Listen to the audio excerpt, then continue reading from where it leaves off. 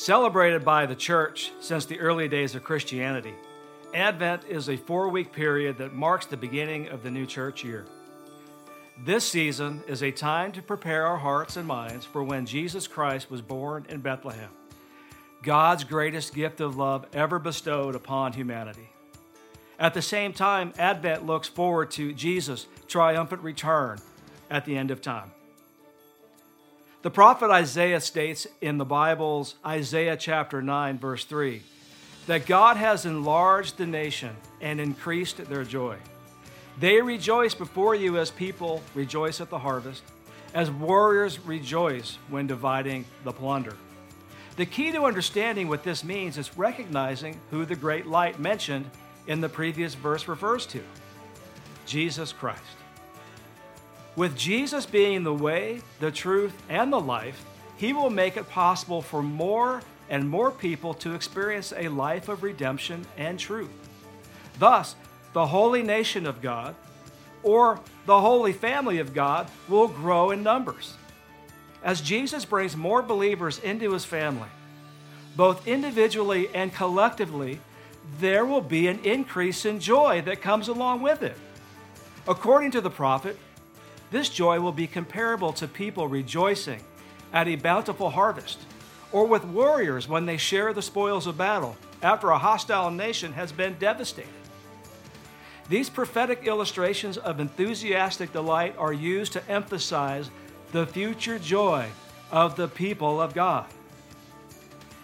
This future joy the prophet spoke of has arrived and is found only in the one name above all other names, Jesus.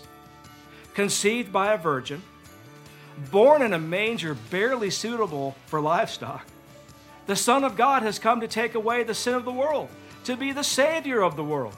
John chapter 3, verses 16 and 17 says, "For God so loved the world that He gave His one and only Son, that whoever believes in Him shall not perish but have eternal life. For God did not send His Son into the world to condemn the world, but to save the world through Him." The prophet predicted an increase in size and joy as a reference to the Lord's coming. As more people believe in Jesus for eternal life, the family of God grows and joy is multiplied. With the enemy's voice fading, God's children rejoice in Jesus' victory. This victory in Jesus is the victory of light over dark. Enemies of God are now friends of Jesus. "I am the light of the world," says Jesus. "Whoever follows me will never walk in darkness, but will have the light of life." This great light, brighter than all of the Christmas lights in the universe combined, has appeared that you would find your way home from the darkness of enemy territory, to be set free from sin and shame, that you would find peace, joy, and eternal security in Christ, joining the rest of the family of God in triumphant shouts of joy. Let us pray.